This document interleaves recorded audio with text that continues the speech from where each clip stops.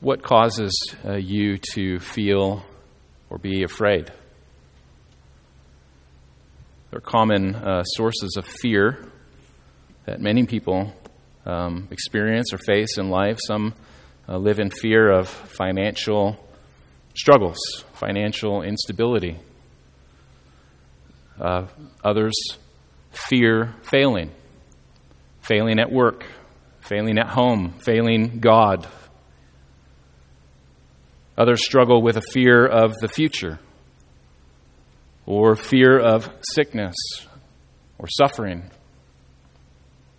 The Bible talks a lot about the fear of man. We could certainly add to this list, but all of us at some level know and experience in our lives what it is to live in fear, worry, anxiety. And if we were to stop and take an honest look at the root of fear, we would have to say that all forms of fear, at least at some level, are expressions of a momentary lack of trust in God. If we're being overcome by fear due to financial burdens, then we're likely taking our eyes off of God as our provider. If we're overcome by fear of health concerns, then it could be that our circumstances have caused us to overlook God's sovereign care and providence in our lives. And in those circumstances, our lack of trust may not be deliberate. Often it's not. It might just be a knee-jerk response to circumstances, to hardships, to pain, to suffering. And in such times, we need help to turn our eyes back onto the solid basis of hope that we have in the Lord our God. And so this evening, I want to take us to a passage of Scripture that helps us do just that. Our passage this evening is Psalm 27. If you have a Bible, I invite you to turn there. It's a Psalm of David. David, who often found himself in circumstances that could have been fodder for fear. Yet we see David continually drawn not to cower in fear, but rather to place his trust in the living God. And so if you're here this evening and a person whose heart maybe is prone to fear, or even if you're not, let's let the truth of Psalm 27 minister to our hearts tonight, encourage our hearts, so that we might be a people who are not characterized by fear, but rather that our lives, no matter what our circumstances, might be characterized by our trust and faith in our God and Savior, Jesus Christ. So with your Bibles open to Psalm 27, let me read God's word for us this evening, beginning in verse 1. David writes, "The Lord is my light and my salvation. Whom shall I fear? The Lord is the stronghold of my life. Of whom shall I be afraid? When evildoers assail me to eat up my flesh, my adversaries and foes, it is they who stumble and fall. Though an army encamp against me, my heart shall not fear. Though war rise against me, yet I will be confident. One thing I asked of the Lord, that I will seek after, that I may dwell in the house of the Lord all the days of my life, to gaze upon the beauty of the Lord and to inquire in his temple. For he will hide me in his shelter in the day of trouble. He will conceal me under the cover of his tent. He will lift me high upon a rock. And now my head shall be lifted up above my enemies all around me, and I will offer in his tent sacrifices with shouts of joy. I will sing and make melody to the Lord. Hear, O Lord, when I cry aloud. Be gracious to me and answer me. You have said, seek my face. My heart says to you, your face, Lord, do I seek. Hide not your face from me. Turn not your servant away in anger. O you who have been my help, Cast me not off, forsake me not, O God of my salvation. For my father and my mother have forsaken me, but the Lord will take me in. Teach me your way, O Lord, and lead me on a level path because of my enemies. Give me not up to the will of my adversaries, for false witnesses have risen against me, and they breathe out violence. I believe that I shall look upon the goodness of the Lord in the land of the living. Wait for the Lord. Be strong. Let your heart take courage. Wait for the Lord. The grass withers, the flowers fall, but the word of our God stands forever. Let's pray again as we come to God's word tonight. Father, we thank you for these words that you have preserved for us. These are not the words of a mere man, but this is the very word of God. So, Father, we pray that you teach us from it. Help us, too, to see, as David saw, that you are our light and our salvation, a God in whom we can trust. And so, Father, meet us here this evening, we pray, in Jesus' name. Amen. One of the things I love about this psalm is that it seems to follow the pattern of how fear actually works in our lives. Most of us don't live in a constant state of fear, but we begin in a place of confidence in God. Life is moving along. But then sometimes something happens. A circumstance comes along that our confidence is shaken. And in the face of those circumstances, Lord willing, we're reminded of the reason we have hope in God. And so after walking through that valley, whatever that valley might be, we find that we are then able to have renewed and sometimes even a greater confidence in the Lord our God. And that's the general pattern of this psalm as well. And that's going to be the pattern I use for our outline tonight as we walk through this text. We begin with confidence, and then there's a crisis, and then a renewal of faith. And we see this in David's life in Psalm 27. So first consider with me David's declaration of faith. And we see this in verses 1 through 6 of Psalm 27. David begins the psalm with a beautiful declaration of faith and trust in God. Notice how he begins this psalm with some rhetorical questions. He says, "The Lord is my light and my salvation. Whom shall I fear?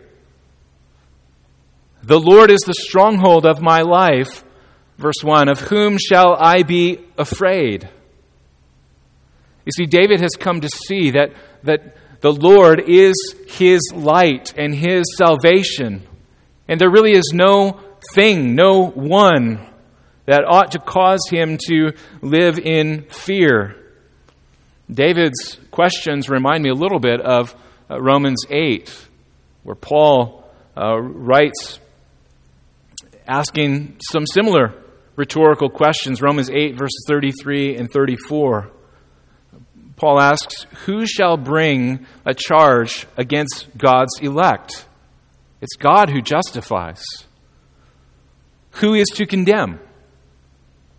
Jesus Christ is the one who died, more than that, who was raised, who is at the right hand of God, who indeed is interceding for us." Essentially what Paul asks us is, if God has justified us, then who can condemn us? If Christ died for us and is interceding for us, then what can man ever do that would tear us from God's gracious grip? Answer, nothing. And that's the confidence that David had as well, that we read about in Psalm 27. He goes on in verses 2 and 3 to describe the kinds of trials that might incite someone to fear, namely being surrounded by enemies, ready to pounce and attack. "When evildoers assail me," David says, verse 2, "to eat up my flesh, my adversaries and foes." So he speaks of armies encamping around him. And David is not just using his imagination. He's not just thinking, what would it be like to be surrounded by armies? No, David knew firsthand. David's life was constantly being threatened. He knew what it was to be in the crosshairs of people who hated him. Think of King Saul or Absalom, just to name a couple. And yet David's declaration of faith was firm. He says in verse 3, though an army encamp around me, my heart shall not fear. I will be confident. Why? Because David knew that the Lord was his light and salvation. He goes on in verses 4 to 6 to speak of his abiding hope. Listen again to verse 4. Familiar words, I think. One thing I've asked of the Lord, that I will seek after, that I may dwell in the house of the Lord all the days of my life, to gaze upon the beauty of the Lord and to inquire in his temple. David declares that his heart's greatest desire is to be in the presence of God, to gaze upon the beauty of the Lord in wonder and worship. And the point that David draws from this in verses 5 and 6 is this. What point is he making? Verse 5, for he will hide me in his shelter. God is my shelter. He will guard my life. He is my rock and my strength. Therefore, David says, even though armies surround me, I will not fear, but I will sing and make melody, for my trust is in the Lord. David's declaration of faith in the opening 6 verses of this psalm is sort of like the default setting of faith in David's life as one who knew the Lord, who believed in God.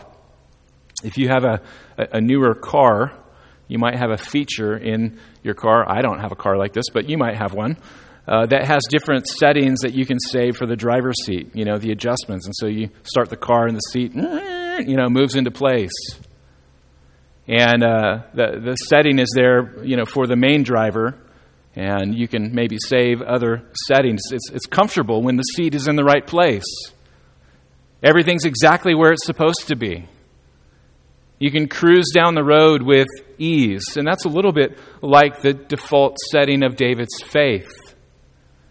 He knows that the Lord is sovereign. He knows that God is worthy to be trusted and worshipped. And for that reason, most of the time, David can cruise through the ups and downs of life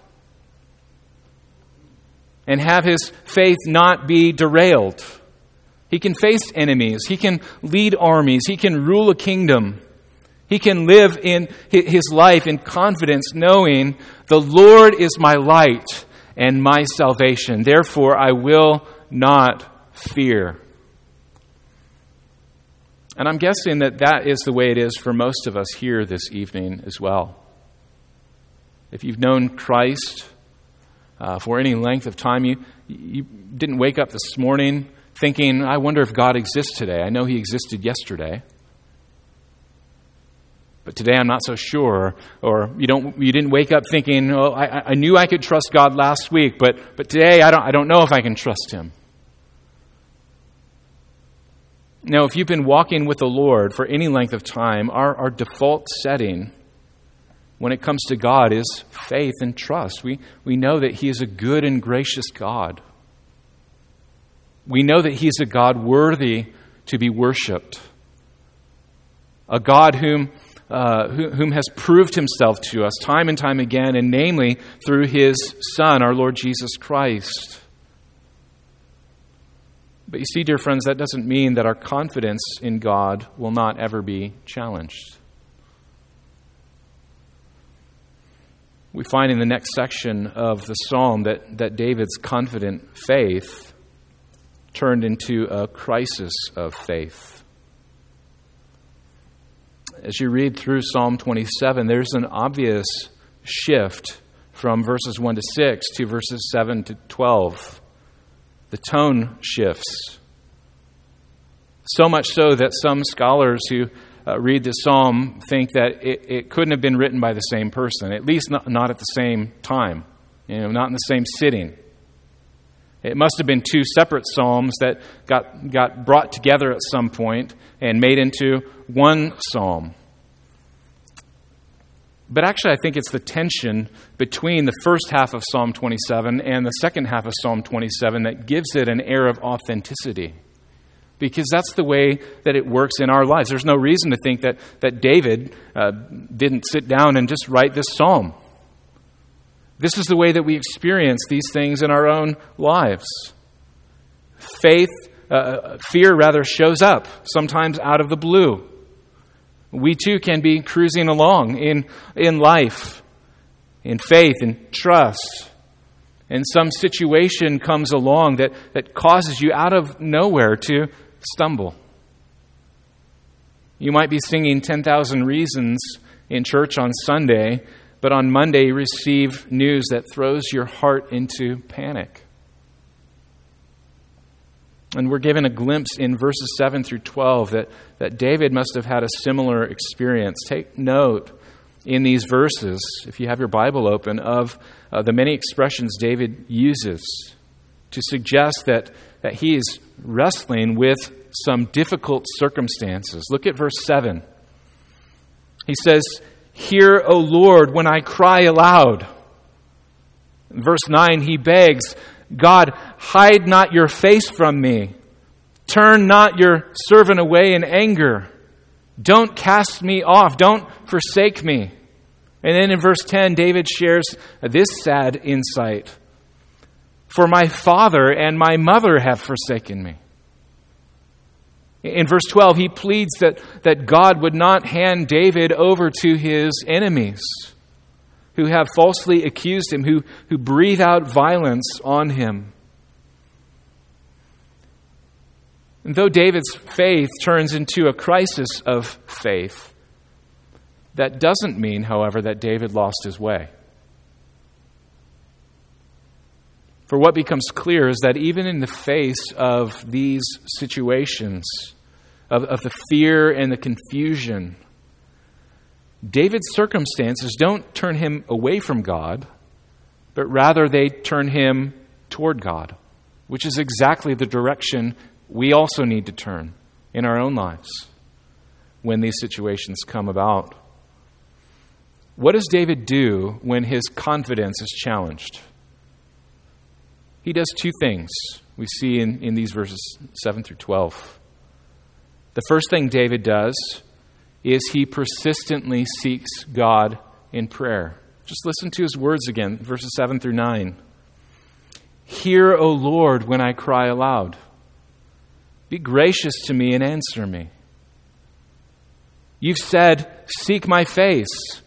And my heart says to you, God, 'Your face do I seek.' Hide not your face from me. Turn not your servant away in anger." Then listen to what he says. "O you who've been my help, don't cast me off, forsake me not, O God of my salvation." This is not a prayer of a hopeless man. It's not a prayer of doubt, but it is a prayer of faith. David calls upon the Lord. "O Lord, you've been my help. You've been my salvation." Friends, the ability to cry out to God in prayer is one of the greatest gifts that God has given us as His people. The invitation God gives for us to come to Him in prayer freely. And yet it's one of the most neglected gifts that God has given us as well. The Heidelberg Catechism teaches us in Lord's Day 45 that prayer is, I don't think it says one of the most important, but it says the most important part of our thankfulness to God. Prayer is the most important part of our thankfulness to God. Why?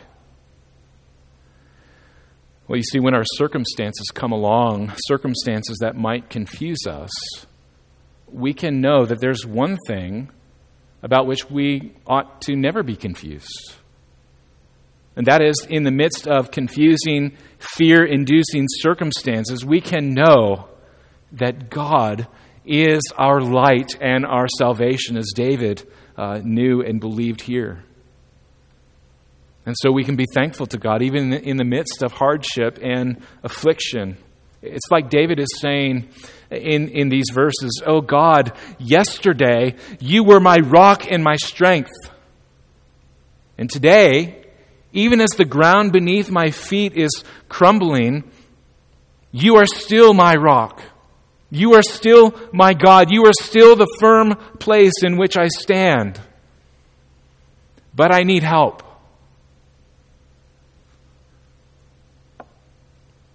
That kind of response doesn't always come easy to us, does it?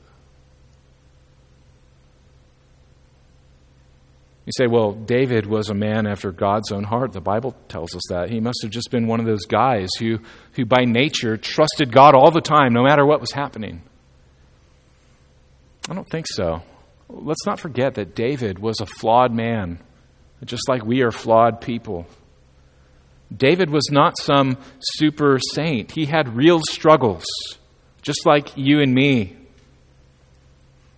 So how is it that David could so persistently seek God in prayer, as we see not only in Psalm 27, but throughout the Psalms? These are prayers to God, beautiful prayers. I'm convinced that it's because of what we read next in our passage. Not only does David seek God diligently in prayer, but in the midst of this crisis of faith, David diligently sought God in his word. Listen to verse 11. "Teach me your way, O Lord. Lead me on a level path because of my enemies." Teach me your way. Where would David turn to be taught God's way? God's word. Is David really saying to us that the way to battle fear is by praying and reading our Bible? I know it sounds a little bit trite, doesn't it? And yes, we can hear those words and we can say those words in a surfacey kind of, it's kind of the message that you expect a pastor to give, right? Read your Bible and pray. But it doesn't make them less true. For David, this was not a trite or mindless thing to do. In fact, David wrote a whole lengthy psalm to express his desire to seek God in his word, Psalm 119. I want to share just a couple of verses, not the whole thing, but just a couple of verses from that psalm, verse 49 and 50. Listen to what Psalm 119 says. "Remember your word to your servant, in which you have made me hope." You've made me hope in your word. And then the next verse, "This is my comfort in my affliction, that your promise gives me life." So when David says we ought to seek God in his word, he's not talking about just reading a couple Bible verses and checking off the box. He means that we truly meditate on the promises of God and deeply ponder God's truth. Why? Because of what he says here in Psalm 119, "Your promise gives me life." It's because we recognize that God's word gives us life.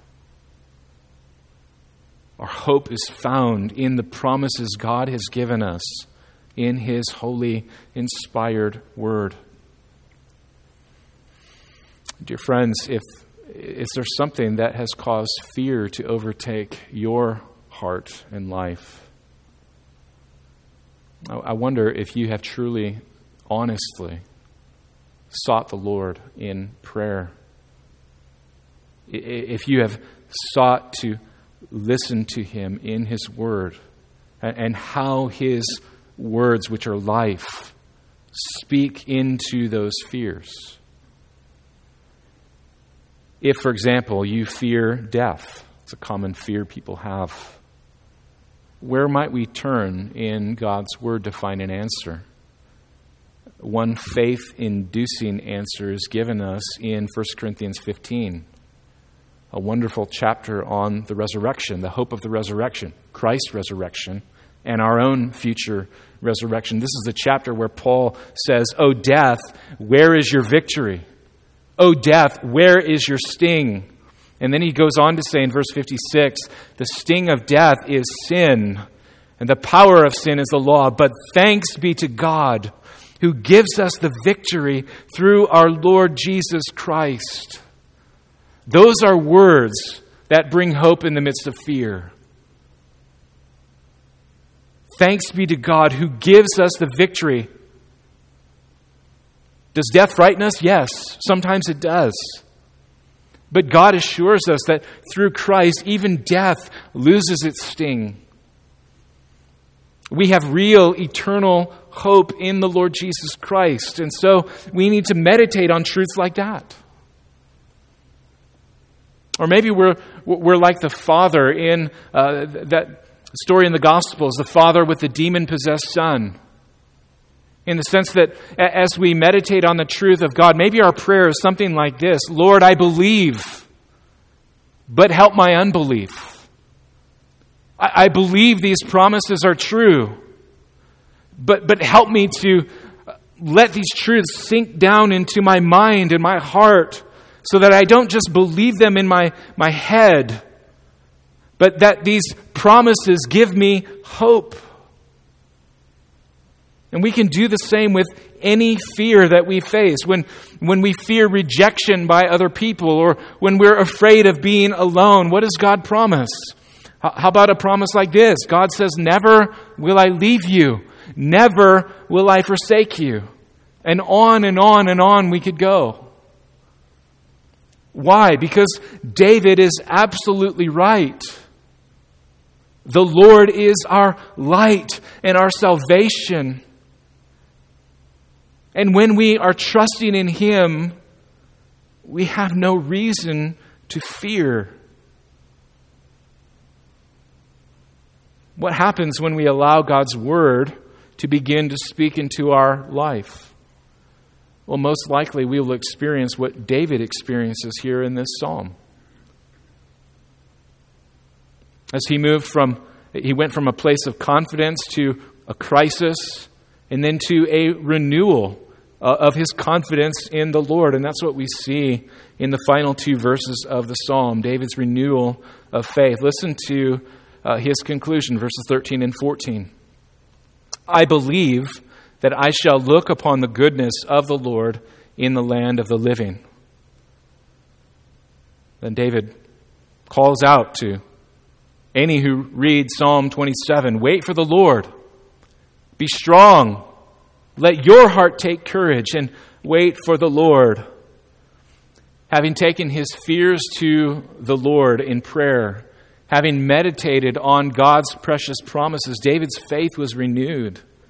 He says, "I believe that I will look on the goodness of the Lord" when? Sometime in the future. I believe I will look on the goodness of the Lord after I breathe my last breath and enter into glory. No, that's not what he says.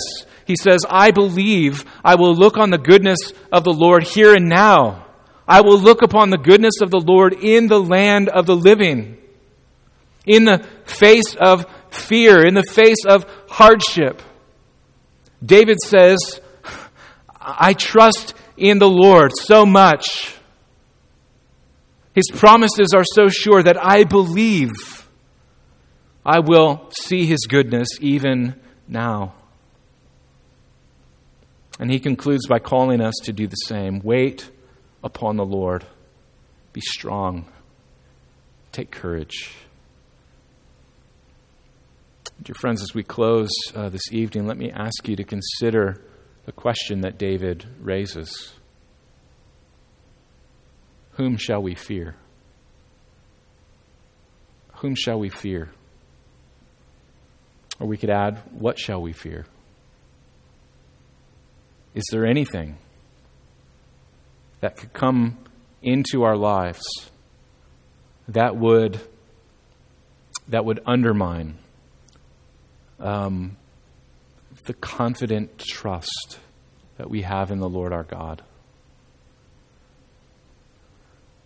I can do no better than to point us again to God's Word, what God Himself tells us. Going back to Romans 8, a wonderful chapter. Paul goes on to say, after those rhetorical questions I read earlier, he continues saying, "Who shall separate us from the love of Christ?"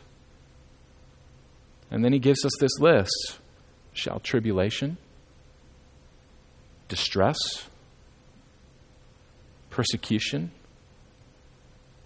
famine, nakedness, danger, sword?